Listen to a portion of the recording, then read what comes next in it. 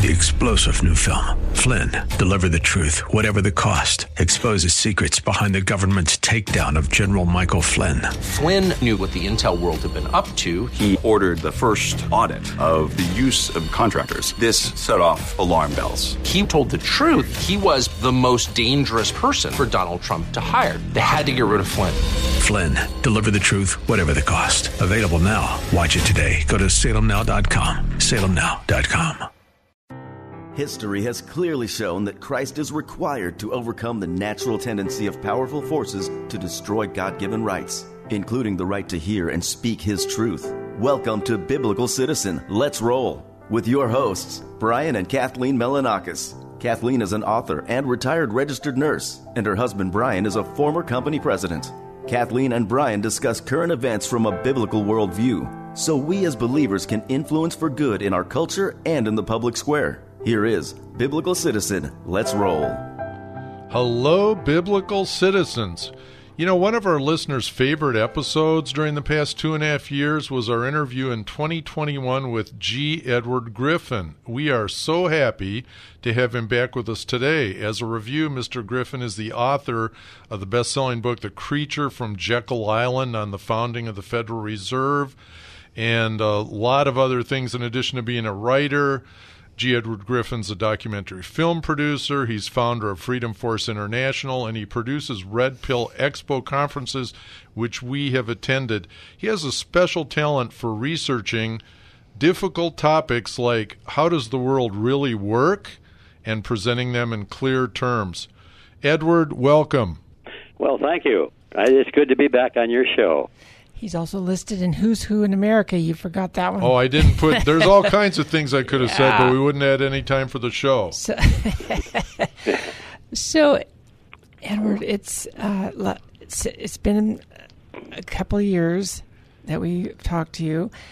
Last time you explained about the Cecil Rhodes Group that was founded in the 19th century that's been behind the scenes. It's that their goal has been to control the world through finances and through politics, and they don't even have a name. Professor Quigley, in his book, talked about them as the Anglo-American establishment, and everybody should read that book too. But we encourage our listeners to go back and listen to that background. It's podcast number 46. You can get it on our KPRC website or any podcast platform. But you also explained about the outer rings of this secret group that have infiltrated many of our established institutions like our universities, our think tanks, our media, our business roundtables, our governments, and groups like the Council on Foreign Relations. And what is a really hot topic now that more people are becoming aware of is the World Economic Forum. So, we just want to know your opinion, get an update on what progress these people have made, what you are thinking as to what's going on right now, especially with the World Economic Forum. I mean, they're having that big meeting in Davos, and just give us an update. Yeah. Well, I don't know about the update. It's more the same. You know how that works. I wish they would change their modus operandi because they're doing pretty good from their point of view as it is. They just prefer to remain way behind the scenes. They don't like talking to the general public. They love to talk to themselves at secret meetings or semi-secret meetings. And their plans never have changed from the beginning. It is a global government based on the model of collectivism. And I always include that phrase, based on the model of collectivism, because I want to explain briefly here that I'm not opposed to government or global government as such. My concern has always been what kind of government.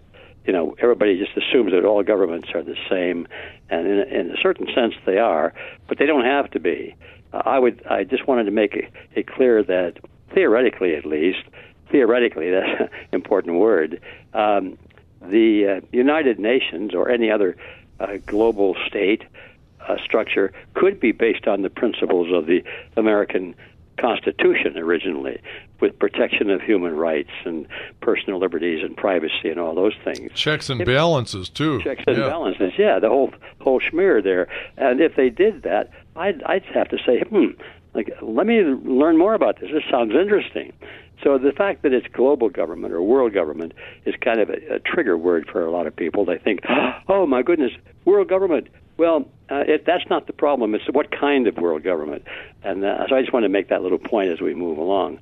So this group has always been in favor of global government based on the model of collectivism, which means tyranny. Tyranny at a very high level, because under collectivism, the tyrants convince the people that it's all for their own good, and therefore they should be happy about it. And pretty much it works that way. You know, last time we talked to you, and it's hot in the news right now because they're meeting, as you know, right now in Davos, Switzerland, World Economic Forum. This is their 52nd annual meeting. And as I recall from a couple of years ago when we talked to you about this, you weren't, I don't recall if you said they were one of the outer rings of this long time, more than century-old movement, or if they're, how inner circle they are. But what do you think now? They are more open, I think, than the CFR, in that you do see reports. I see reports every morning from CNBC with these kind of, I call them bogus reporters for NBC, lavishing praise from Davos, but there they are sitting in the Alps. But they do have clips of different talks there and so on.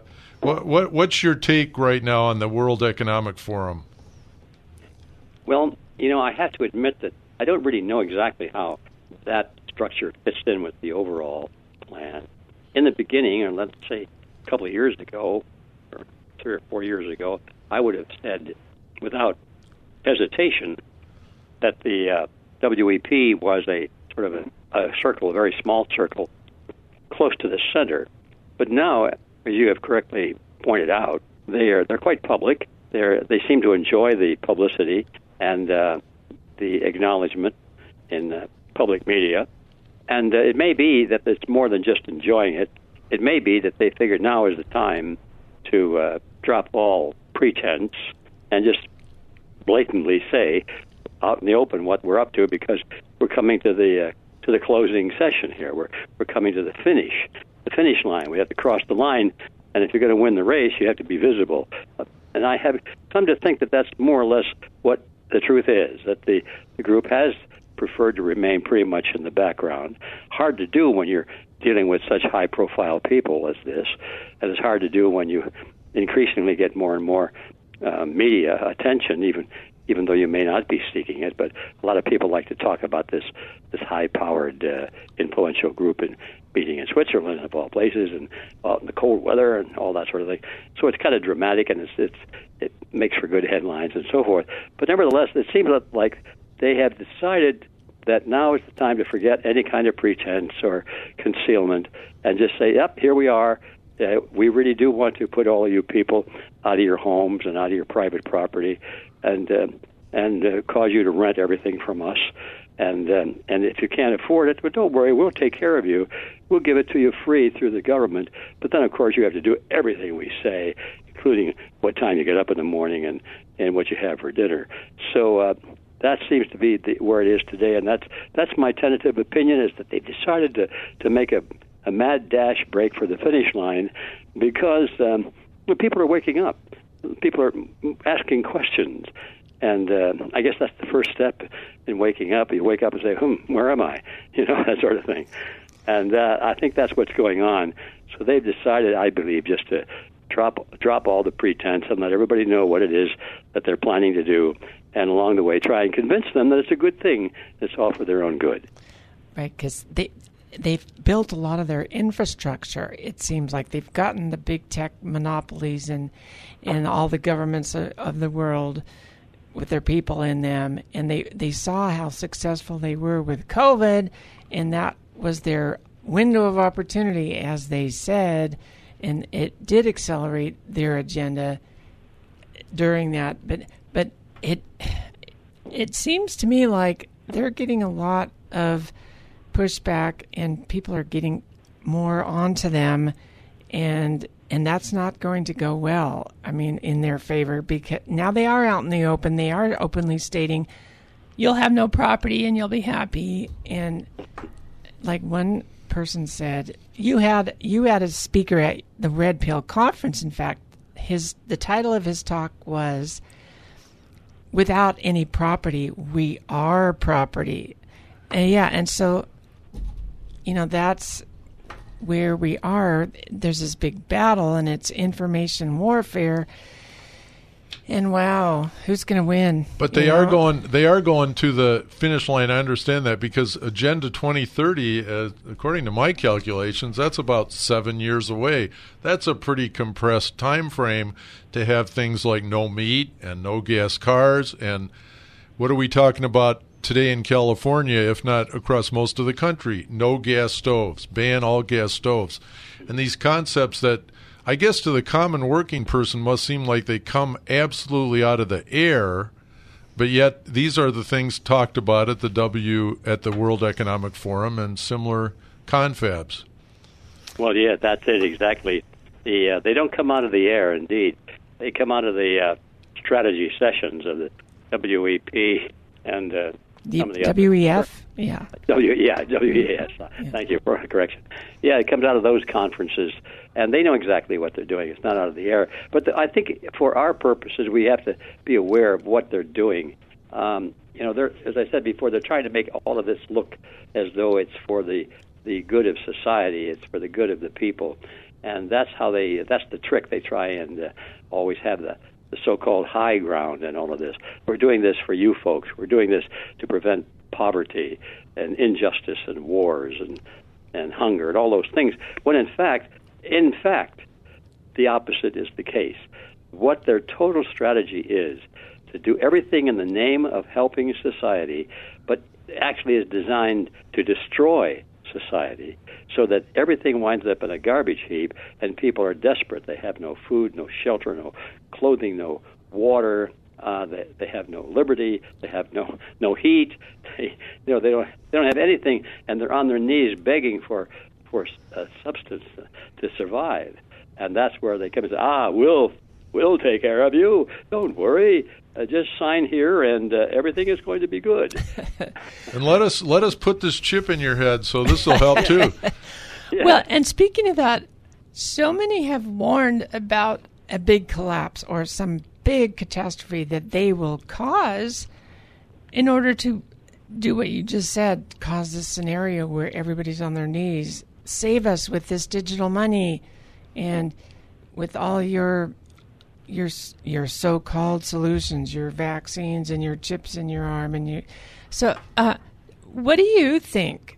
And a lot of it has to do with the banking system, right? The currency and the Federal Reserve and the Bank of International Settlements and these central banks that control through economics and through lending. Do you think are they about to cause a collapse? I mean, yeah. Do you think we're on the verge of a collapse? I mean, we're putting you on the spot here, but what do you think? Well, Brian, that's pretty easy. Yes, the answer is yes, and you can see it. And I think we're more than on the verge. I think we're sort of in it. A lot of people feel it much more than some of us who are still hanging on there by the skin of our teeth. But a lot of people are really desperate. And they're getting along now because they're getting these checks from the government now and then. And but all of that is going to come with very strong restrictions. And there are a lot of, take a look at the homeless people. Could you ever believe in America you'd see so many people living in shacks underneath bridges in America? I mean, no. I mean, I'm an old guy, and ever since I was a kid, we never saw that kind of thing. That was what America. I was raised on the east side of Detroit. It wasn't the best part of town, but at least we had a roof over our head, and water came out of a pipe, and somehow my family always managed to get a little bit of money, and I could go down and buy a hot dog and a Pepsi-Cola. That was might be my lunch, but at least I never starved more than that. Yeah, yeah. Well, and there may well be food shortages and famine. Indeed. I mean, they're be working on it. Yeah, It's true that the scenes... Man-made You're absolutely right, too, and I grew up in Detroit, by the way, also, but yeah, the scenes that we see in a city like Los Angeles, and it's not just the big cities alone, you'd associate that when I was growing up with, like, Calcutta. Yes. You'd expect to see that there. Yeah. Well, so there it is in a nutshell. This is the design to destroy, not to fix, but to make worse. So that in the final analysis, nobody asks any questions. They just say, well, what are you going to do to help me? I'll do whatever you say, just you help me. I want food. I want shelter. I want warmth. I want clothing. I want health care. I want to live. And so that's the strategy. It's a very fundamental, brilliant strategy. It works. And it's incredible to me how many people, they're looking at it, they're staring at it, they still can't see it. They really believe these people, these authorities who say, oh, well, that's a real big problem, isn't it? Well, just trust us. We'll fix that. Give us more power and more tax money, and everything will be fine. Yep. Vote for us. I want to... Do you think that more people are waking up to this, though? I mean, we talked about in our last podcast with you that you need, 15% of the people to be aware and awake, and you can do a lot with that. Do you think that's grown? Do you think that's still a realistic number that exists right now, that at least 15% are awake, or do you think it's gotten up to be, a lot higher than that? I mean, it's hard to tell, but it is hard. It's hard to tell because we, at least I speak for myself, I travel in circles of people that are awake. Now, my neighbor, if I went 2 or 3 houses away from here, I'd probably find that they're sound asleep.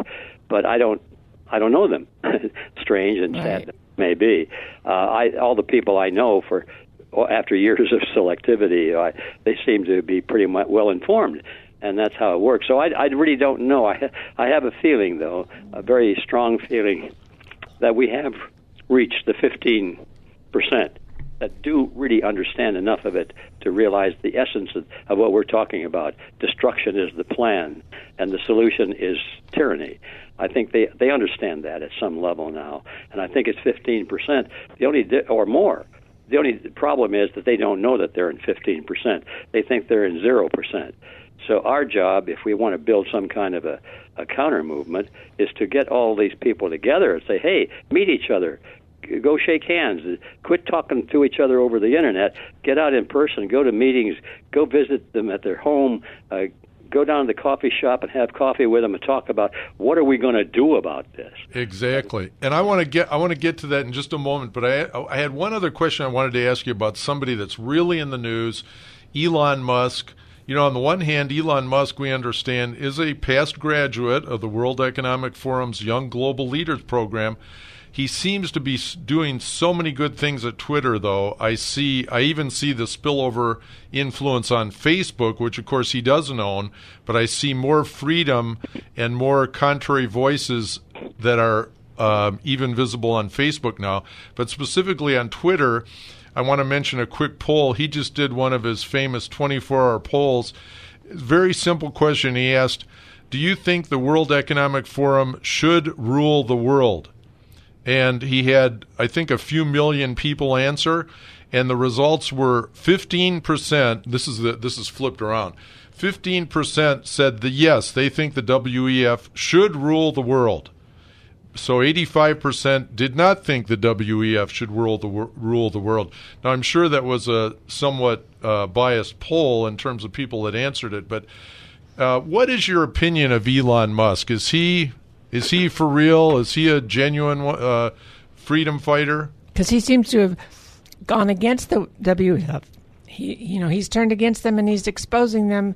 And is that for real, or is it playing games with us?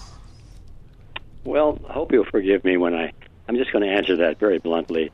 We're out of time to quit talking around these topics. Yep. I don't think these people change their stripes. And I, unfortunately, or fortunately, depending on how you want to look at it, years ago I spent a lot of time down in the Communist bookstore in Los Angeles, the People's Bookshop. And I was trying to learn about communism. They thought I was interested in becoming a commie. But anyway, I was down there just to find out what was going on. It was my early stages of enlightenment.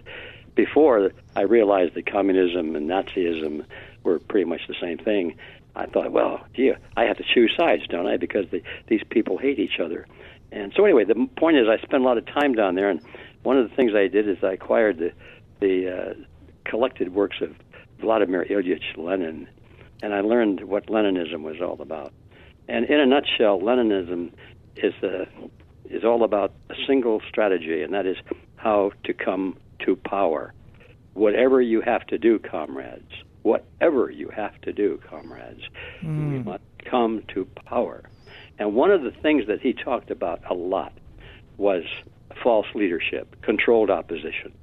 He said, for example, comrades, if we are trying to come to power in a country with a strong national tradition and a reverence for their founding fathers and all those things, and the nationalistic feelings, do we go out there and say, we want to put an end to all of that, we want internationalism, and we want communism, and not what you guys have got? Don't be silly, comrades. They will reject us. We tell them what they want to hear, he said, over and over again. And then they will like us. They will follow us. And we will do good things that they want us to do, even things against our best interest. We do it, comrades, because it is our path to power. They will elect us into power. They will support us. They will trust us. And then we will betray them. And he spoke in very plain English. You know, he was a very quotable guy. Said things like, promises are like pie crusts made to be broken, and that kind of thing. A very quotable guy. And that's Leninism. Now, having realized that was a strategy that was for, and still is, taught in communist strategy schools of how to lead your own opposition with your own people, pretending to be your enemies. And then you trust them, and you follow them, and then at the end of the line, when you just about think you're going to win, something happens and they back down, like so many of our congressional bills that go through Congress. Right. Oh, there's a good bill. Oh, I think we got support for it. Oh, we lost it again by one vote, or something like that. Over and over and over again. Doesn't anybody see that? Well, of course, they see it, but they don't recognize it because they have never read Lenin. So now I get to the answer to your question. I have read Lenin. I see this as a Leninist ploy. I don't think that Musk changed his spot. I think he's just simply doing what he's doing to come to power. And later he can undo all of those things. No, he tried. But just for example, when Musk was talking about acquiring Twitter and removing all of these horrendous restrictions on free speech, I don't know if you caught it or not. It was sort of tucked in among a lot of other fast-moving data. But he said, yeah, we're going to absolutely have no limitations on free speech. That's ridiculous. Even the kind of speech that we don't like. You gotta, if you want freedom, you have to grant freedom to others too. And I thought, yeah, okay, I've heard that before. I believe it. Now, does Musk believe it? Is the question, or is he just saying it? And then he answers his own question. Back there, you look at the papers and you'll see that he said, no, the only reason we would restrict speech is if there was a law against it. I think I did see that. Yeah, that's a big caveat. That's a big caveat. That's the total caveat. Yeah. Because all they got to do is just pass a law. Say, that's hate speech for you to say that. Speak against speak against this vaccine or against the. And the slogan for it is, we will do what is necessary. The end justifies the means. That's what they believe. I think there was a guy named Machiavelli that even predated Lenin by a bit that said that. The leader has to appear to be virtuous and to support the people. And that is such a pretense. People need to see through. Machiavelli is interesting, too, because, yes, he did say that, but if you remember, he also said it's a good thing to alternate between being cruel and being kind. Really? Yeah. I don't remember that. Alternated. He said, you get people afraid of you, fearful of you, that's necessary. He said, that's number one. But then after they're totally afraid of you, you do some nice things and kind things and generous things, and they're so anxious for that kind of a view that they just fall for it. And then now they love you, even though they hate you deep down in your heart, but you're doing kind things for them, and now they love you. And he said, you alternate back and forth. You keep them in that state of insecurity and unbalanced. Yeah, Machiavelli he brought the other part into it. Which is just what abusers do. Yeah. But I want to. We're now close to winding up. So I want to ask you what you were touching on it. I think when you were talking about going out and meeting with people, but what advice do you have to us freedom people to try to expand our influence to, in other words, solutions? What can we do positive in addition to being educated? Well, that's pretty easy to answer in the first part. There are two parts to that. Is first of all, we got to get together. As I said earlier, we have the 15%, in my view, maybe 30% or something like that. A lot of people are waking up and they have enough of the picture. Maybe they don't have what we were just talking about, but they're ready for it. They understand it now, and so that's not the problem of the numbers. The problem is how do we get those numbers to talk to each other and to meet with each other and to join with each other in some kind of a broad coalition, a liberty coalition, to stop becoming truth seekers and become truth warriors. And that's what my whole life has been dedicated to for the last year or so, is to get those truth seekers to get out of their houses and off of their emails. You can't win this battle by sending emails. You've got to get out where the action is. You've got to get into organizations. You've got to be active in politics. You've got to be active in the Kiwanis Club, in your labor union, at the university level. You've got to be active or nothing will change. Excellent. And one place where you have organized a forum for people to meet is the Red Pill Expo. So we're going to come to the close of our show now. We thank you for being with us. Really appreciate it. Thanks. Find out about the Red Pill Expo, people, and go to Red Pill University. Find out, when is your next one, Edward, real quick? A good place is redpilluniversity.org. Okay. Thanks so much. And yes, we want to know when the next one is. Go to that website to bless your neighbor. Get active. Yeah. We'll see you in the coffee shop. Yes. Okay. Till next week, everybody. Bye. Join us next Saturday at noon for Biblical Citizen. Let's roll. Your hosts, Brian and Kathleen Melanakis, seek to educate and activate Christians at a grassroots level, helping them to live out their responsibility to influence civic affairs for good. Next week, we will cover another major news happening from the view of the biblical citizen. 3-star General Michael J. Flynn, head of the Pentagon Intelligence Agency, knew all the government's dirty secrets. He was one of the most respected generals in the military. Flynn knew what the intel world had been up to. He understood its funding. He ordered the first audit of the use of contractors. This set off alarm bells. The explosive new documentary, Flynn, Deliver the Truth, Whatever the Cost, uncovers the facts behind this scandal. Flynn told the truth. He was the most dangerous person for Donald Trump to hire. I find out the worst enemy that I'm going to face in my life is right here in America. They took my assessment and they wanted me to change it. And I was like, I'm not changing it. They had to get rid of Flynn. With in-depth interviews, archival footage, and never-before-seen personal records of the man behind the headlines. I just felt like I was drowning. Flynn, Deliver the Truth, Whatever the Cost. Available now. Watch it today. Go to salemnow.com. salemnow.com.